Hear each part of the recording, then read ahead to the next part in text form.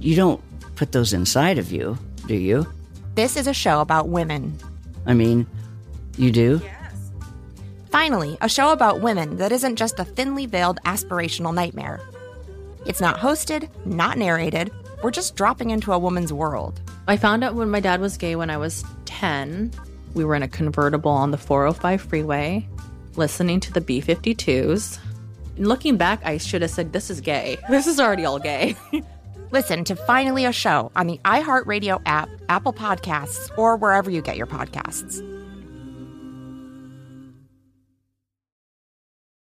Hi, I'm Vanessa Bayer, and this is my brother, Jonah. And we are so excited to have you hear the latest season of our nostalgia-themed podcast, How Did We Get Weird? Not only do you get to know me and my brother, you get to know the stories that made us the absolutely rad people we are today. Like you, Jonah, who's a music person and also a mental health counselor. And you, Vanessa, who is an actress, comedian, and I think you even wrote a children's book. Wow. I sure did. Check out our episodes where we've welcomed hilarious guests like our friend Andy Samberg. That's it. That's really it. And Queen Casey Wilson. I really went cart before the horse. I said, I think I have an opportunity to interview Leonardo DiCaprio.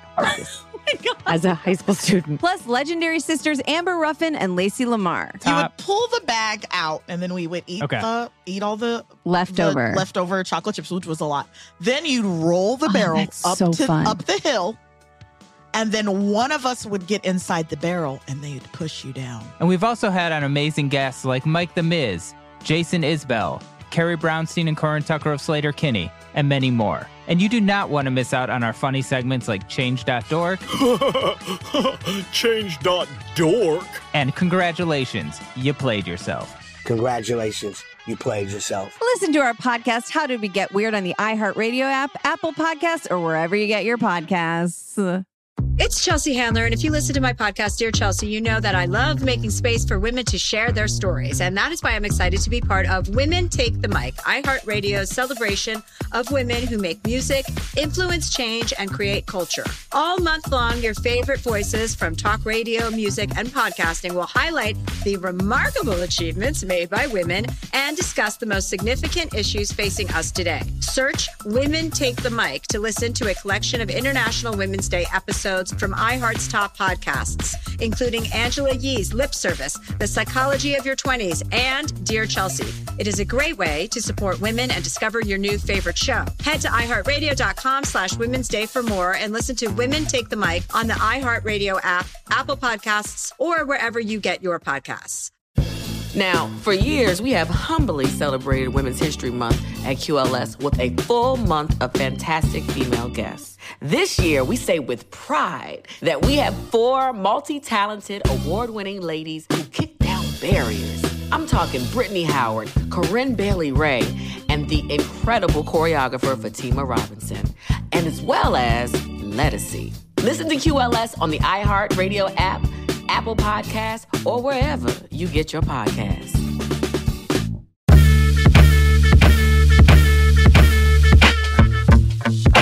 Hey everybody, welcome back to another episode of Car Stories with Sung Kang and Amelia Hartford. And today we have an old friend. I met him on the set of Tokyo Drift, and he happened to be my driving double. So he's the one that made me look like I knew what I was doing, which I do not. Our guest has so much courage and passion, and it takes a lot of that to leave your home country and come to America. He's a true example of the American dream working out, coming from a small town in Sweden and then making it all the way to Hollywood. Yeah, and outside of all the stunt work that he does, he's also a 2-time Formula Drift champion, has won X Games Rallycross medals, several podiums in short course off-road racing.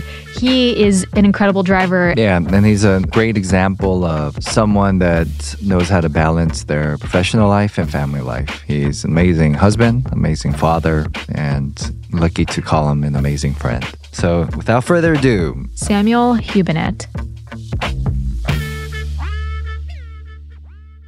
So did you start with commercial stunt driving, or you went straight into movies? Okay, so I started in Sweden. I grew up in Lapland, Sweden, above the Arctic Circle. It's like northern Alaska, to give you an idea how far up I grew up, in a small little town called Jokkmokk.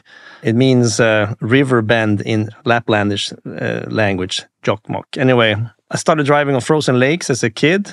My dad let me start driving for fun, just in his old Mercedes 300 diesel 1976 model, which was power enough to just spin the tires on frozen ice on the lake, frozen lakes. And that's where I learned to drive as a young age, around 9 years old. He started letting me. As soon as I reached the paddles, I started driving. Of course, way back then, we had no idea what drifting was, but it was just sliding cars. It was fun.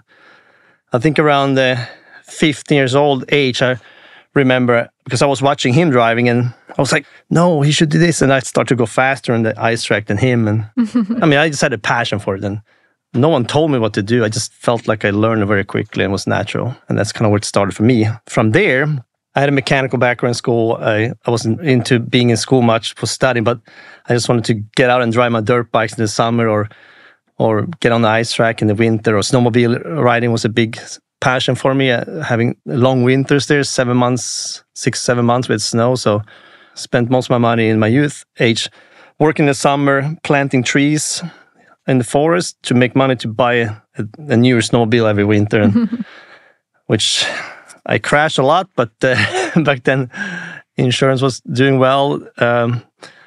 And the side story is, finally my insurance company kicked me out because I crashed my snowmobile so many times. Really?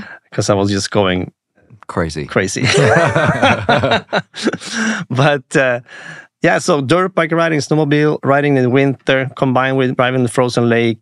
I just like driving. Gravel roads in summer, my dad took me out to. We had a lot of gravel roads. That's where a lot of the rally drivers become big stars from Finland, Sweden, Norway, Solberg, and all the other drivers from Finland. They learn just driving on. We have a lot of gravel roads, just a lot of freedom there.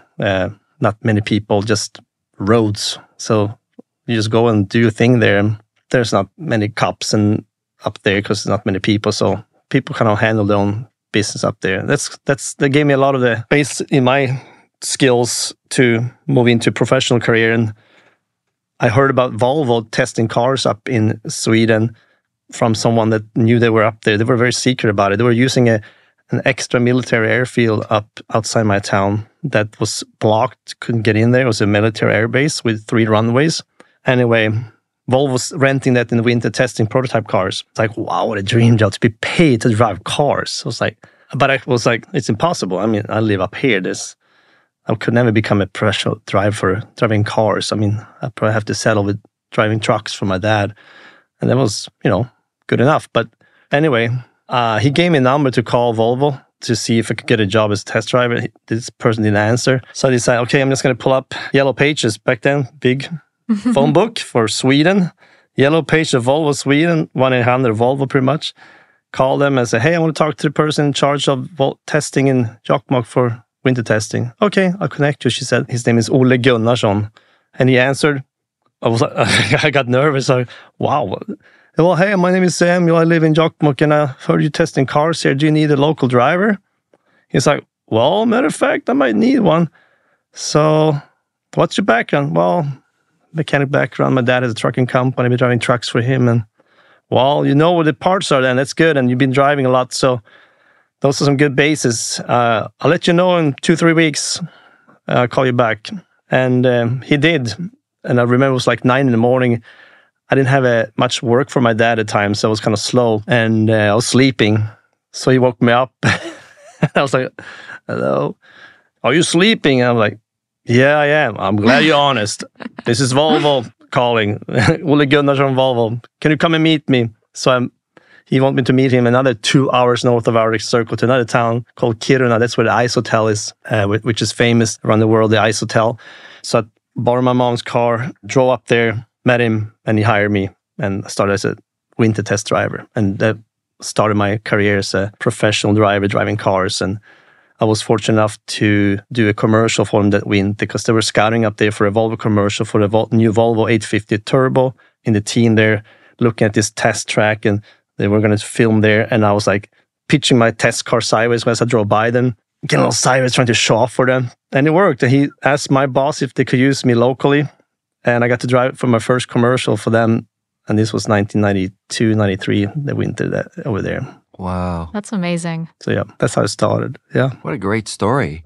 I mean, it's a testament to pursuing and going after your dreams. Yeah. Some of it is luck. He had to call you back, but you went after it. That's pretty cool. I know. I think it could be encouraging for a lot of people because I think a lot of people here in the beginning when I came and got into drifting, they thought I know some people thought I was on the silver plate. They saw me the first thing in the Dodge Viper competing, but to get there, I was with Volvo then for 9 years testing and doing car commercial. I got into a race team in Volvo, doing touring car racing in Sweden, built up a lot of experience, but decided I wanted to pursue basically just live in California, in the sunny California, and work around cars.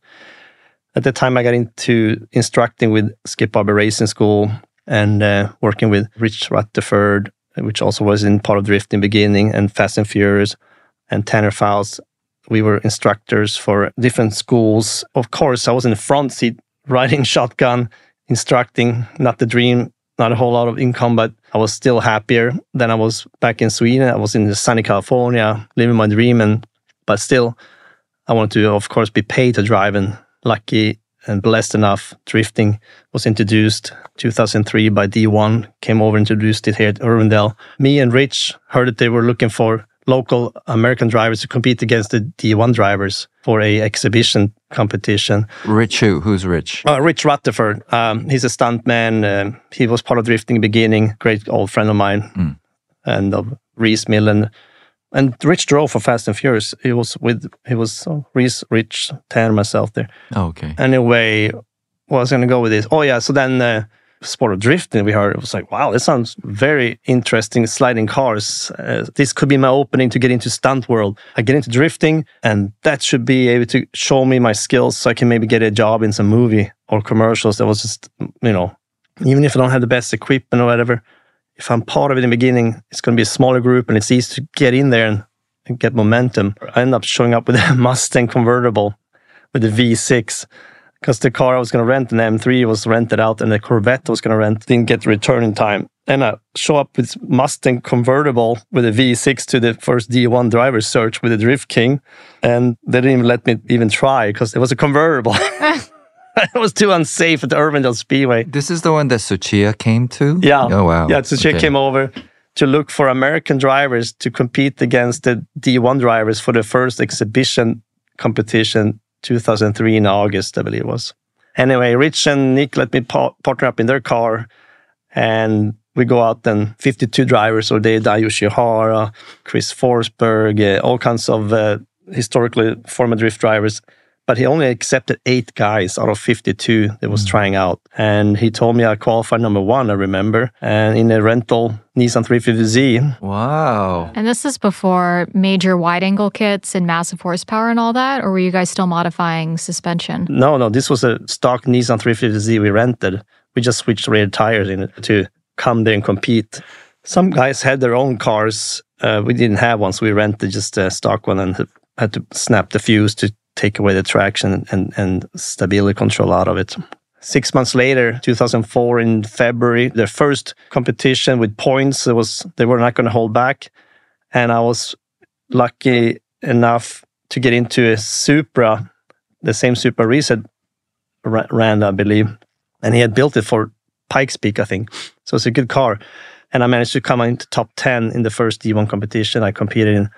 And the only non-Japanese, one of the American drivers to make it top 10, and Dodge were there, Mopar, looking for this new sport, and they called me and asked me to join them for drifting for them in the Viper for Forma Drift that started that year. Wow, you're kind of like the Swedish Takumi from Initial D. Really, I mean, think about it. You grew up driving in the snow and the gravel back home, so you naturally learned how to control a car and drift without anybody really teaching you, right? Yep. And then you come over here and you qualify number 1 at the first D1. Suchiya handpicks you, and then you're in the top 10. That's like a crazy success story. That's amazing, Sam. Because kids dream and they practice every day today to become you, right? But then you grew up with this. It's and you naturally were born to be a stunt driver or a drifter or a pro driver. Pretty crazy, But what I want to ask you, and I think a lot of people listening, especially young folks, is what gave you the courage to just leave home and come here? Because, through these conversations, I want to, share people's journeys and, kind of give people the process of how someone becomes successful. I mean, I'm sure it was pretty scary to just drop everything at home and come to America, right? Yeah. You know? So what gave you the courage to do that? And what was the process of that before all the drifting stuff? Yeah, no, I almost asked myself that too now, you know, knowing how long this journey was to get more established here and make a living driving cars, because it was not an easy task. But yeah, I had a solid test driver job. I was doing commercials for Volvo over there. So I had a lot of cool stuff. But the only thing I really knew I was doing really well was driving. And to be able to make a living doing that in motorsports or stunt driving was to get over to Los Angeles and get into this part of the world where there were so many more opportunities. So I think the sunshine, the blue sky was a big draw to me because I was really over long winters, and South Sweden has a lot of just cloudy, rainy winters. And also one friend, Andreas, suddenly he's like, okay, I'm moving to Florida now. And he just quit and moved over there. I was like, wow, I've been talking about this for years to him, and now he just did it. Life is short. I was thinking, I got to do it too. If not, I'm going to be stuck and just not getting it done. So I just made a decision, okay, I'm quitting my full-time job, selling everything I have, and I'm just going to head over here and give it a try. Because I was like, Sweden's still there. I can always fly back to go planes every day. So why not give it a chance? And I did. And I had to grind here for a few years, just kept knocking doors. And finally, you know, God will open up the right doors as they come, but you have to keep trying. Did you know anybody in LA to help you when you got here? I didn't know anyone in Los Angeles, no. Basically knew a childhood friend, Linda. She married a man here in Newport Beach. I ended up there because she helped me, introduce me to people down there because she knew people in Orange County. I had met some people in the industry who were doing instruction stuff. So yeah, that I had got to know, some people which were basically wannabe race car drivers. They were doing instruction jobs.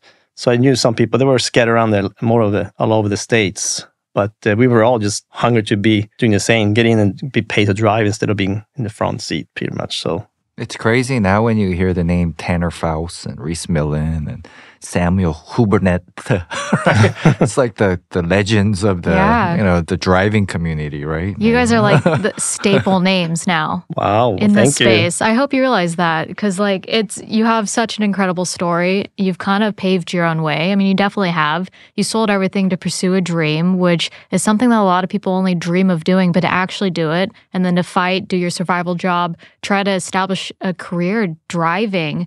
And you're one of the I don't want to say like the founding fathers of this, but in a way, you think of stunt or drifting and who were kind of the OGs that really helped with the evolution of everything. And your name is up there along with a couple others. Thank you. Thank you. It also means you're old now. So. Exactly. I mean, we are old. We are getting old. Yeah. I mean, people talk when they bring up Tokyo Drift, where you and I met, right? Yeah. So Sam was my stunt driver. He would actually wear a wig to look like me, right?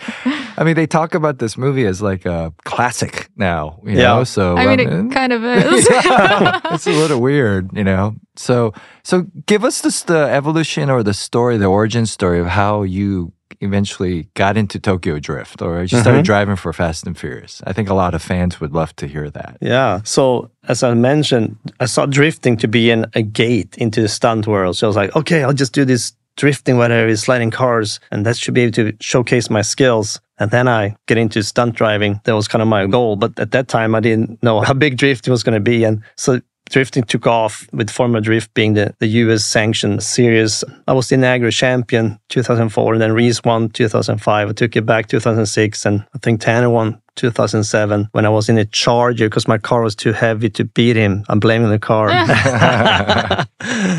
We had a good battle back and forth, but I was locked on a contract with some major sponsors like Beef Goodrich and Dodge. So I had a lot of obligations. I couldn't take on stunt jobs as I wanted because I had different appearances and competitions, and quite frankly started to make quite a lot of money doing it. So the drive of stunt driving kind of faded a little bit. But obviously when Fast and Furious, they needed the legit drifters in the movie. They had to pull people from outside and not use their current stunt drivers. So that gave the opportunity for Reese became the main stunt driver, and Tanner and myself and Rich, the four of us got to do all the driving, and I got to be your double. And it was a huge thing for me, finally. And it was like, wow, I was in a movie from not much experience at all here in the States. Suddenly get to be part of that big movie. And It was brutal. It was night shoot. I think I worked for like 7 weeks or something on that movie. And we worked night, Monday to Friday night, and then weekends off. And you were just messed up because you were tweaked the hours. I was nervous. It was like very important for me. The car I drove, your car, was terrible. It was so hard to drive because it was a show car. The RX-7 FD. RX-7 with no torque, just high RPM, and trying to make those tires spin through the corners. In the beginning, it was so challenging. And there was right-hand drive on top of that, which I hadn't had too much experience in either. So, man, tired, middle of the night, the pressure, and slide through traffic there and keep it sideways with so much traction. It was unbelievable. After every take, I was like, thank God I didn't hit anyone. Okay, that went well again. And as we went, we started to modify a little bit more because I popped several gearboxes and stuff because I had to clutch kick so hard to make those tires break traction. And then after a while, we started to be a little more smart about it. So we put some smaller tires in the rear. I was too afraid to ask for anything. I was like, I'm just going to figure it out. But after a while, I was like, hey, do you want to take off some traction? Yeah, can we? So they put some narrow tires towards the end, which made it so much easier. So I was like, this is piece of cake. Because we took away and made it so much easier. But in the beginning, the first couple of weeks, it was brutal. And it was not pleasant for me. But it was like just grinding, make the best out of this. And hopefully you get to work again.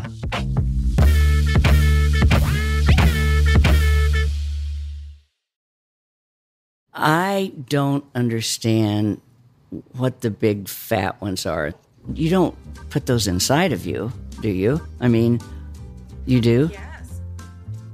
This is a show about women. Okay, so I just reapplied my lip gloss after eating a delicious lunch. We are headed back now to European Political Systems class at Baruch College. Woo! Finally, a show about women that isn't just a thinly veiled aspirational nightmare. That's it. That's actually the name of the show. It's not hosted, not narrated. We're just dropping into a woman's world. It's like reality TV on the radio.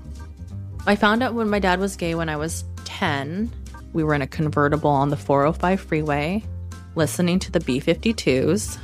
And looking back, I should have said, this is gay. This is already all gay. Listen to Finally a Show on the iHeartRadio app, Apple Podcasts, or wherever you get your podcasts.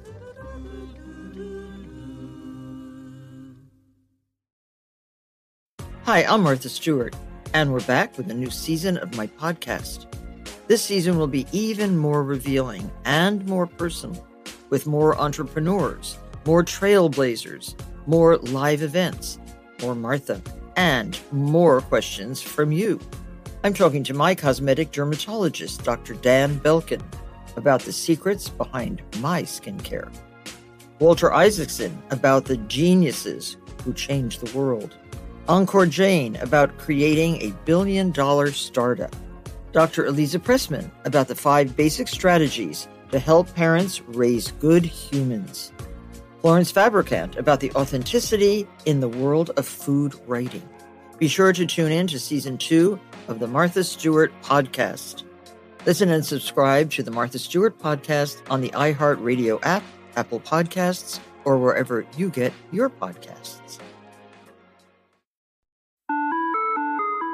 Hi there, I'm Bob Pittman, Chairman and CEO of iHeartMedia. I'm excited to announce a new season of my podcast, Math and Magic, Stories from the Frontiers of Marketing. Our guests this season remind us to embrace change and fearlessly look toward the future. Like Andrew Jarecki, award-winning filmmaker and creator of Moviefone. The studios didn't really control the theaters didn't control the studios. And I thought, well, there's a window in here where I could make things easier for the consumer and also make something that would be very useful for the industry. Or Kellen Kenny, Chief Marketing and Growth Officer at AT&T, who installed fiber in customers' houses rather than leading from afar. It is so crucial that you spend time with the customers. That is the best lesson. In these exciting times, we're looking to the math, the strategy and analytics, and the magic, the creative spark, more than ever. Listen to a brand new season of Math and Magic on our very own iHeartRadio app, Apple Podcast, or wherever you get your podcast. Beauty Translated Season 3 is coming soon with, what? A second host? I'm Carmen Laurent, and this season I am joined full-time by world-renowned Janie Danger. Janie, what are we talking about in season 3? We're talking about life, Carmen. Beauty Translated is about the many fragmented lives spreading across this rich tapestry of the trans experience. Janie, this sounds like an all-new format. Podcasting 2 is finally here. Thoughtful perspectives on current events. Stunning, sexy, bold interviews with an all-star lineup of guests. And the all-new Beauty Translated Love Line, the first ever. Be a part of the Beauty Translated transcendental podcasting experience by calling our helpline at 678-561-2785. For any problem you may have, we will do our best to make it worse. Listen to Beauty Translated Season 3 on the iHeartRadio app, Apple Podcasts, or wherever you get your podcasts. Bye. Bye.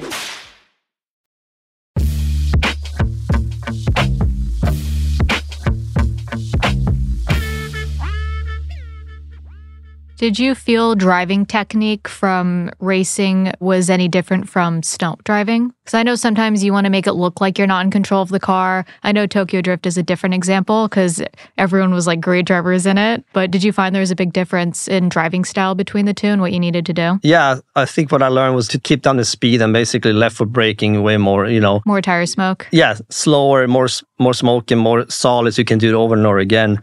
That would be the difference, what I learned obviously pretty quick there, because I came from competing in drifting and you're trying to go as fast as possible sideways. Here was more like, can we slow it down a little bit? Because in camera, you can make it look fast anyway with closer angles and such. So I learned that, you don't have to go full blast. You can slow it down with just left foot braking a little bit and keep the smoke going, make it look spectacular, but keep it in the safer area. And what about for modern cars?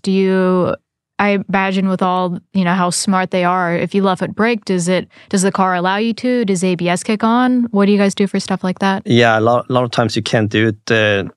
We do a lot of car commercials all the time, and most cars, they flip out if you use 2 feet on the pedals at the same time. It goes into limp mode for feels like seconds, but it is maybe a second or two sometimes, but sometimes it dies. So you have to just figure out how to do without that to make the action at the right place. So that's what you have to always think. Where is the camera going to capture your action? And that's when you need to make it happen. After that, you can spin out or do whatever, but the angle has to be there if it's about drifting. And then you can even, for example, let it rotate around if it's outside the frame, because as long as the director gets his shot, he's happy.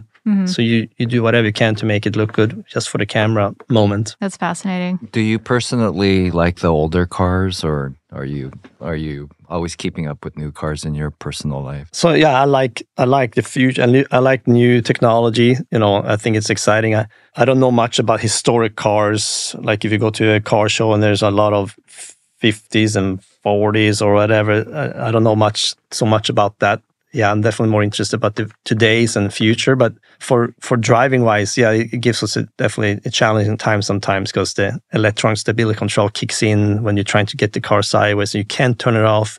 A lot of times you can turn off the traction control. You can do you can spin, you can do a little burnout or get some tires rotating. But as soon as you turn and try to get some steering angle, ESC kicks in, and that's something sometimes you can't even defeat. Sometimes we actually pull the ABS sensors, and that shuts down all those features as long as the car doesn't go into limp mode. Sometimes the car can go into limp mode if you pull a fuse or such. So you have to figure it out. And do you get time ahead of time to try to figure this out on set, or are you showing up in the day of? Oh yeah, it's funny how it is. It's such a short period of time. You have time to shoot the commercial, usually a day or two. Most of the time it's a day. So we don't have any time. You just got to figure it out right away. In the morning, you look at the car and try to talk to the car prep people if there's something you need to know, and then you figure out yourself, because as soon as the director is ready, you go out on the street, you have the street locked up, you shoot, and you move on, and you just have to get on the fly and don't screw up. But what about for the movies, like in Fast and Furious? You guys don't have time to work with the car and modify it for your personal needs to perform those stunts? Movies are definitely better, because all depends on who's making the cars to, Dennis McCarthy, talent group of guys. Sometimes Ree's been building the cars for us for different movies, so then they're modified very well. So it depends. If you're in one of the cars for the back, usually it's just another beat up car you have to try to do the best. But if it's a hero car, you have some type of influence a lot of times, but unfortunately a lot of times you ask for a lot and then things are not done the way you want anyway, and you're like, really? I asked for a lock differential because this is all about drift, and now they give you an open diff. Right. I'm like, okay, now I have to just try to flick this car and make it as size as I can because someone missed that message getting down the line. Yeah, because there's so many people involved. But like Need for Speed drove that doubling Aaron Paul. That was a good setup Mustang. So I made the job very easy. Good power and good diff and just normal steering angle was fine on the Mustang to make it look good. I remember the FT in Tokyo Drift when we were shooting that scene downtown where the car flips over, right? That's when they used to let the actors actually drive the cars around a little bit, right? Yeah. After that film, I basically never got in a car and drove it again. Oh, really? Yeah. I mean, that movie was really fun because they sent us to Irwindale. I don't know if you were there, but they had the Viper, they had the 350 at the time. They had DK's car. They had the RX-7. So they let us drive the cars around and really, get a feel of it and teach us as much as they could. After that film, we never did that again. That's a bummer. Yeah.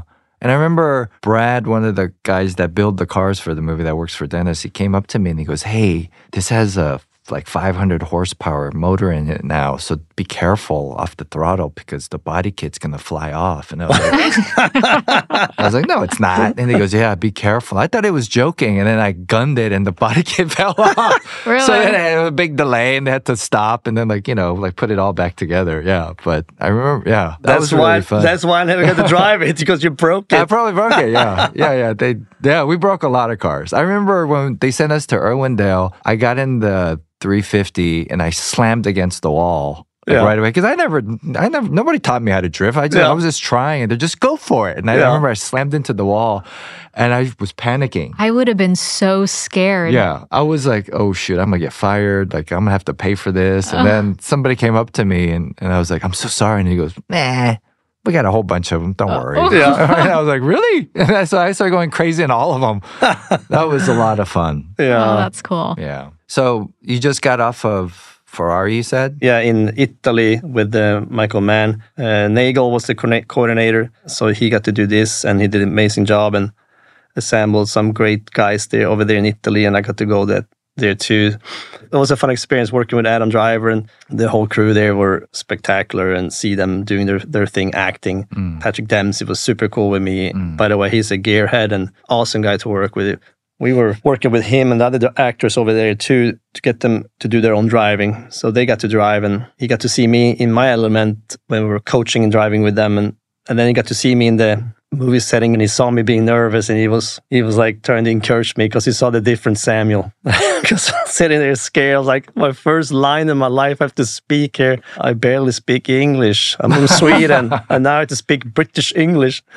But we'll see. It was fun. Adam Driver was spectacular. He's playing Enzo, and to see them doing their thing was powerful. So, yeah. And then basically focus on commercials, and my wife Stina doing the same. So she's doing great too. So fun to see her doing so well. I saw her skills when we started dating back 2004, 2005. She was mainly focusing on my career in the beginning. And then she got to go to a lot of driving schools when I was coaching back then. And I saw her, she had natural talent too. She is an incredible driver.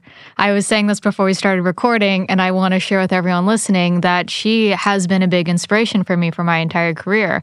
And I have a vivid memory of a video she had posted on her socials years ago of her doing figure eights, I think in a BMW in a parking lot. I don't know if it was Irwindale. I think it was for a Nitto commercial. And I was like, wow, that is the coolest thing I have seen a woman, not the coolest thing in the world. There's incredible women. I don't want to, leave anyone out. But that at the time for me, I was like, wow, that I looked up to it and I was like, I want to try to do that. And that was a representation that I didn't have at the time to be like, this beautiful girl is driving a car and out driving probably a lot of men out there too. Like, I want to try that. I want to do that. And she was a big inspiration to me starting to slide cars around. First of all, it's cool that you think it was a Nitto tire commercial because we were just promoting them because they were hooking us with tires. Oh, really? So definitely that worked. It's crazy. I remember specifically that too. So manufacturers out there, give people some free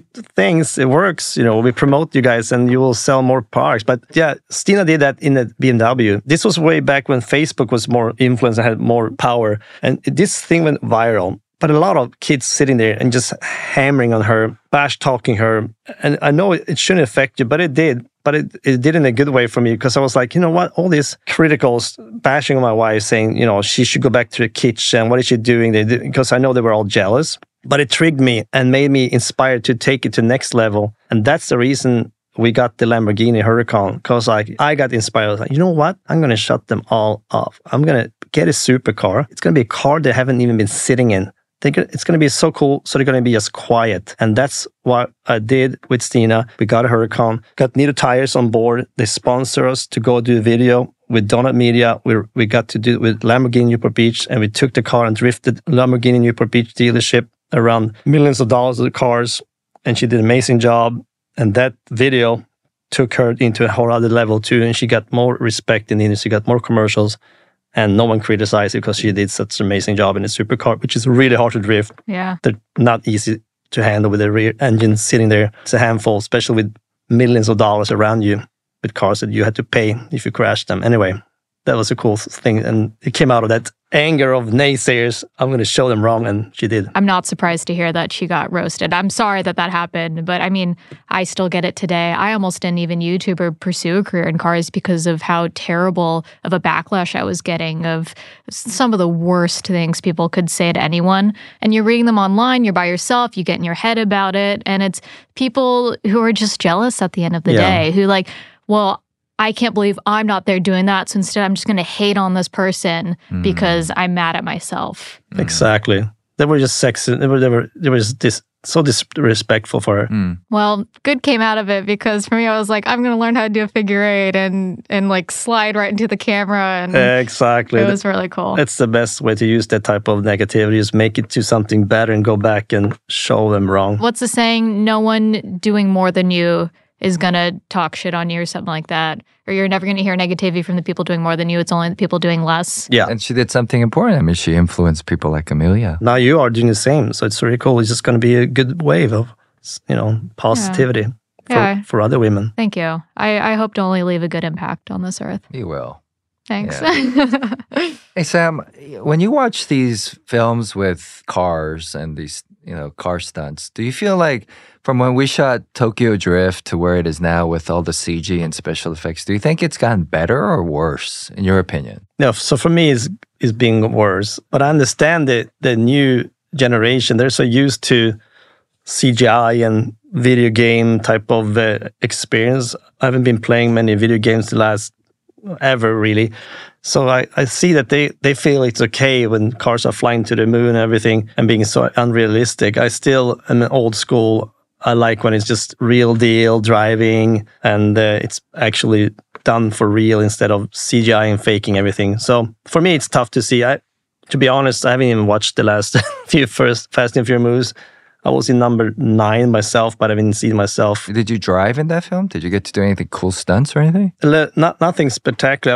I was asked to come and do doubling for Vin Diesel's brother, I believe it was, or himself in 9 when they're done in Thailand for a month or 2 down there. I was going to do the main driving.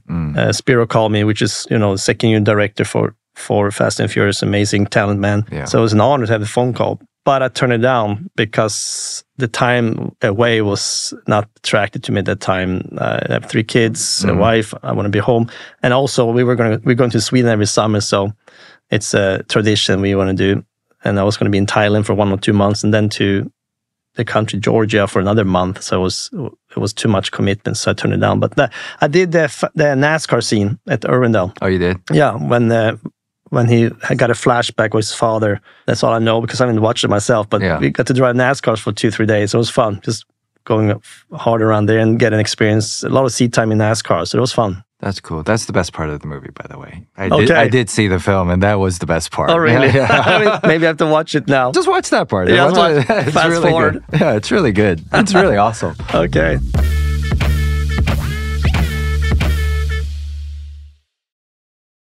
I don't understand what the big fat ones are. You don't put those inside of you, do you? I mean, you do? This is a show about women. Okay, so I just reapplied my lip gloss after eating a delicious lunch. We are headed back now to European Political Systems class at Baruch College. Woo! Finally, a show about women that isn't just a thinly veiled aspirational nightmare. That's it. That's actually the name of the show. It's not hosted, not narrated. We're just dropping into a woman's world. It's like reality TV on the radio. I found out when my dad was gay when I was 10. We were in a convertible on the 405 freeway, listening to the B-52s. And looking back, I should have said, this is gay. This is already all gay. Listen to Finally a Show on the iHeartRadio app, Apple Podcasts, or wherever you get your podcasts.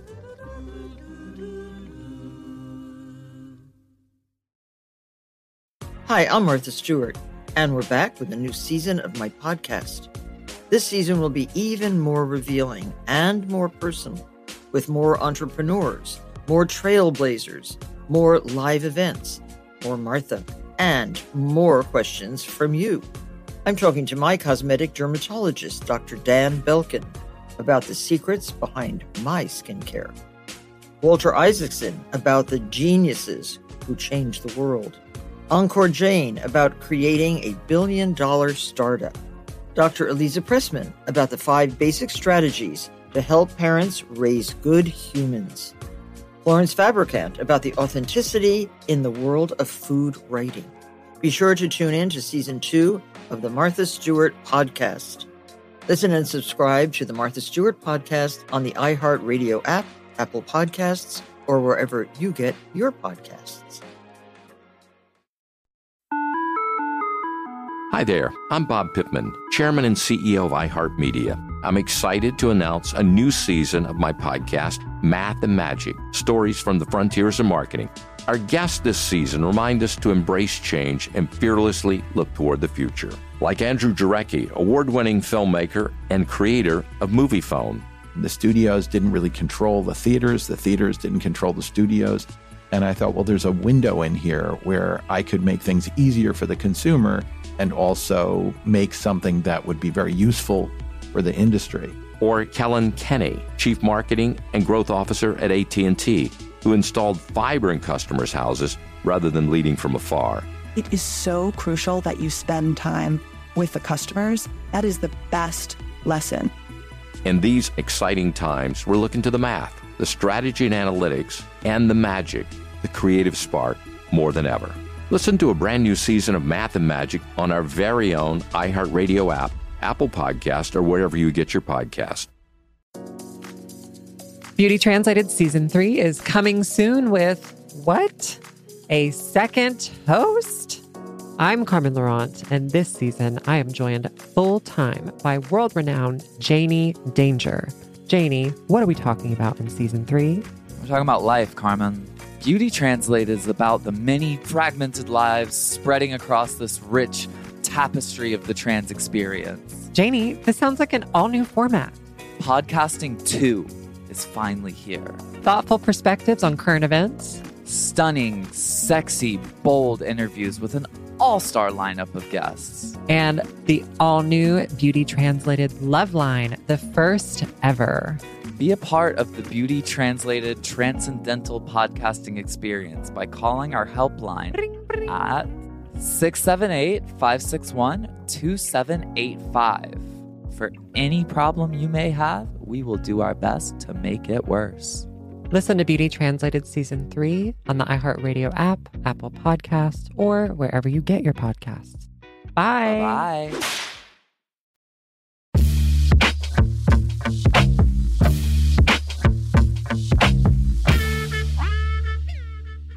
Having a relationship and staying married in this business is hard because you have so much time away. You know, like how do you balance that? Your family, you have 3 kids now, and you know, and I can see that you're super involved as a dad, and you guys have like a Hollywood family. It's like every time I see pictures, or a non-Hollywood family. Yeah, or a non-Hollywood. Yeah. Like it's a movie family. It's exactly. Like a movie family. Yeah, like I know. Picture perfect. Yeah. Like, so what do you guys do to balance that? I mean, for me, basically, I never pursued the movie world. I didn't take on and go travel the world and do big movies because there's film mainly out of California. I stayed focused on doing car commercials to make a living and being home more. That's the best recipe, I think. So just trying to work here more. I take on 2-3 weeks of something, maybe on a movie, car chase scenes, because that's what I do. I do car chase more specific. I don't do big crashes. I have an old whiplash. I don't want to wake it up. So yeah, that's for the stunt man. Yeah, the stunt man. Yeah, yeah. I'll do the driving. So I've been blessed to make a living doing that. As a side note, when I was at Fast and Furious 3, I met a lot of stuntmen there, legends. They've done all the historic movies. And I remember one of them, I forgot his name, but he said, well, if you're going to make in this industry, you need to be able to do everything, right? Horses, fire, fight scenes, everything. Otherwise, it's not going to work. Okay, I said, thank you for the advice. And I was thinking inside, no, that's not me. I'm going to make it through with just driving cars because that's all I know I'm really good at. And I don't want to fall from buildings because I'm afraid of heights. Yeah. Type of thing. I just believe it's going to work, and it did. But yeah. Yeah. I mean, why not be great at one thing instead of good at several, right? Yeah. I mean, I think both works, but for me, it was about just focusing on driving because that's all I want to do. I love driving. Anything. Just give me a vehicle. It's fun. Do you feel like the kids today are less into actually cars and like modifying cars from when you were growing up? Yeah, I mean, I think so. There's so many other distractions now, and people can Uber so easy, and they don't need to have a license. So it sounds like, I mean, also you read up about it, how percentage have gone down of 16-year-olds to get their driver's license. Like, that was one of the biggest days in my life, the day I got my driver's license. I mean, I was so happy. So, I mean, it is what it is. I guess here in LA, we wish there were less cars on the roads because of the traffic. So I guess it might be a good thing. Take the bus or go together. Do you notice that with your friends, Amelia, in your generation? You know, I want to be in denial of it and say, no, everyone's still into cars. I think when I was living in Indiana, what we would do on the weekend was just work on cars, swap turbos, build engines. And as I've, gotten older, and especially out here, it's more everyone's still into cars, but it's more let's go drive in the canyons, let's wrench on the cars. I mean, it seems like, at least in LA, there's like a massive explosion of JDM fervor. Like these kids are like all into the R34s and 35s. Like, yeah, there's definitely the appreciation there. But comparing to just wrenching on cars from like 20 years ago, I wonder. I wonder if it's a status symbol thing with these. Maybe. Yeah, lately also been, it's starting to make more cowboy movies, right? It's like a new trend with Yellowstone, everything is like coming back with horses and stuff. So changing in the movie world, we're coming back to some more Western style, old school movies and stuff too. So when you do your stunts, who handles all the safety specs and stuff? Is that you? Yeah, so when we do car commercials, generally, we're just 1 or 2 cars usually in car commercials, and we are the ones handling ourselves, just between us and the camera car driver we're working with as such. Whoever got hired by the director, he's kind of more in charge, and he maybe brings in a couple of more drivers for the other cars, and together we just discuss the shoot and we get it done and move on. The stunt performers are the most underappreciated people on set a lot of the times. I think about it and I go, how many people on a movie set actually risk their lives to come to work? Yeah. And it's the stunt folks that actually are in that position. I mean, the actors, we don't have anything to complain about. I mean, there are people, bringing us water and holding an umbrella, like so the sun doesn't hit you. Like we're so. You have a heated trailer with a TV and a couch in it. We're so spoiled, and so I just want to say thank you, Sam, for everything you do, because. A lot of people give me credit for these movies and they're like, oh, you're so cool in it. You're like an amazing driver. And I tell them, and I'm very like upfront. I go, that's not me. I'm not the one doing that. It's this guy from Sweden with a wig.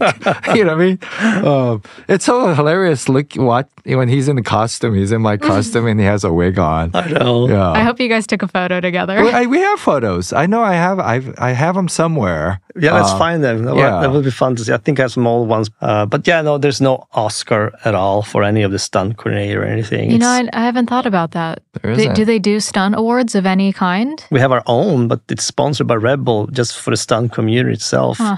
What's that called? Taurus. Yeah, the Taurus. Oh, that makes Taurus World Stunt Award. That makes sense. And it should be televised. And, yeah. It's kind of like Hollywood's dirty secret that, these men and women risk their lives to make all the actors look good. And, Hollywood doesn't want to acknowledge it. Do you have advice for people who want to get into stunts or specifically driving if they want to build their career into this space? Yeah, so I get that question sent to me a lot on social media platform. So many people reach out to me and ask me because, of course it's a dream job for many. And it's so hard because there's no specific way to come in, but I usually tell them, you got to move where the business is to start, like I did. You can't sit in some little town in Oklahoma and hoping to be a stunt driver or something. You got to go where it happens. I would say Los Angeles is a good spot. Maybe actually Georgia right now. Atlanta, Georgia has a lot of TV shows, and then just start networking. You have to build up some type of a resume on yourself, which means you need to spend some money and get your own car and start showing how eager you are and do driving and meet other people, and hopefully you meet someone that maybe can get you in as a backup driver or something, and just keep hustling. And there's no guarantee. It could take many years. It's so much responsibility because we're in big vehicles to cause so much damage if you make a mistake, causing lives and equipment. So I basically tell people it's easy to become an actor. There's more actor jobs than stunt work almost, because there's a lot of different shows and acting jobs, but stunt drivers is a smaller community. It's tough, but if you really believe you are the best of the best and can succeed, just keep trying and network. Yeah, and also, I can add to that. A lot of, people that I've met, in the stunt community that, they fizzle out pretty quickly because they might have talent, and they have the ability, but the thing that set someone like Samuel apart is that when he comes to set, there is this wonderful energy about him. He says hello to everybody. There's no ego. He's really pleasant to be around. That's why, after all of these years, it's like, I love being around Sam, and you can only speak highly of him. And that's something that I think a lot of people forget, is that you can have talent, but your personality and your enthusiasm and your passion for what you do and the energy that you put out there, and, being a collaborator, he's just fantastic. There are, some dudes that show up and they have this attitude and this ego, and I'm too cool for school and stuff. And, after a couple of times, you don't want to be around those people. So, it's like, it's a relationship business, and, everybody loves Samuel, so that's something that, for the listeners out there, it's like, work on your craft, but then also work on yourself. Like, be a cool person to be around. Be empathetic. Kind. Yeah, be kind. Yeah. Be a good mood dude. It costs nothing to be nice to people. And everyone's fighting a battle nothing about. So yeah, that's a good point. I mean, everybody's important on a commercial movie set.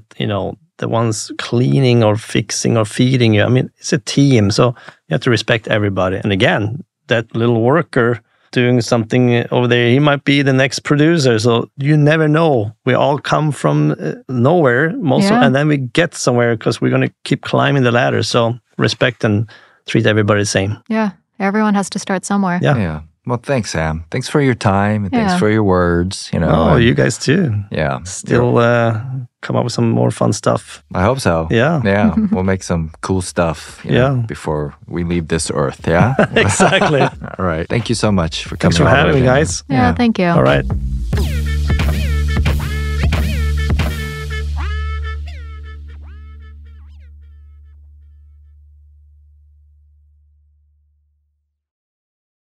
You don't put those inside of you, do you? This is a show about women. I mean, you do? Yes. Finally, a show about women that isn't just a thinly veiled aspirational nightmare. It's not hosted, not narrated. We're just dropping into a woman's world. I found out when my dad was gay when I was 10. We were in a convertible on the 405 freeway, listening to the B-52s. And looking back, I should have said, this is gay. This is already all gay. Listen to Finally a Show on the iHeartRadio app, Apple Podcasts, or wherever you get your podcasts. Hi, I'm Vanessa Bayer, and this is my brother, Jonah. And we are so excited to have you hear the latest season of our nostalgia-themed podcast, How Did We Get Weird? Not only do you get to know me and my brother, you get to know the stories that made us the absolutely rad people we are today. Like you, Jonah, who's a music person and also a mental health counselor. And you, Vanessa, who is an actress, comedian, and I think you even wrote a children's book. Wow. I sure did. Check out our episodes where we've welcomed hilarious guests like our friend Andy Samberg. That's it. That's really it. And Queen Casey Wilson. I really went cart before the horse. I said, I think I have an opportunity to interview Leonardo DiCaprio. As a high school student. Plus legendary sisters Amber Ruffin and Lacey Lamar. You would pull the bag out and then we would eat all the leftover chocolate chips, which was a lot. Then you'd roll the barrel up the hill. And then one of us would get inside the barrel and they'd push you down. And we've also had on amazing guests like Mike the Miz, Jason Isbell, Carrie Brownstein and Corin Tucker of Slater-Kinney, and many more. And you do not want to miss out on our funny segments like Change.dork.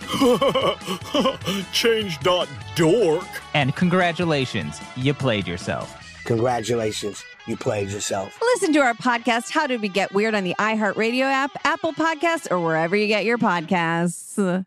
It's Chelsea Handler, and if you listen to my podcast, Dear Chelsea, you know that I love making space for women to share their stories. And that is why I'm excited to be part of Women Take the Mic, iHeartRadio's celebration of women who make music, influence change, and create culture. All month long, your favorite voices from talk radio, music, and podcasting will highlight the remarkable achievements made by women and discuss the most significant issues facing us today. Search Women Take the Mic to listen to a collection of International Women's Day episodes from iHeart's top podcasts, including Angela Yee's Lip Service, The Psychology of Your 20s, and Dear Chelsea. It is a great way to support women and discover your new favorite show. Head to iHeartRadio.com/Women's Day for more and listen to Women Take the Mic on the iHeartRadio app, Apple Podcasts, or wherever you get your podcasts. Now, for years, we have humbly celebrated Women's History Month at QLS with a full month of fantastic female guests. This year, we say with pride that we have 4 multi-talented, award-winning ladies who kick down barriers. I'm talking Brittany Howard, Corinne Bailey Ray, and the incredible choreographer Fatima Robinson, and as well as Lettucey. Listen to QLS on the iHeartRadio app, Apple Podcasts, or wherever you get your podcasts.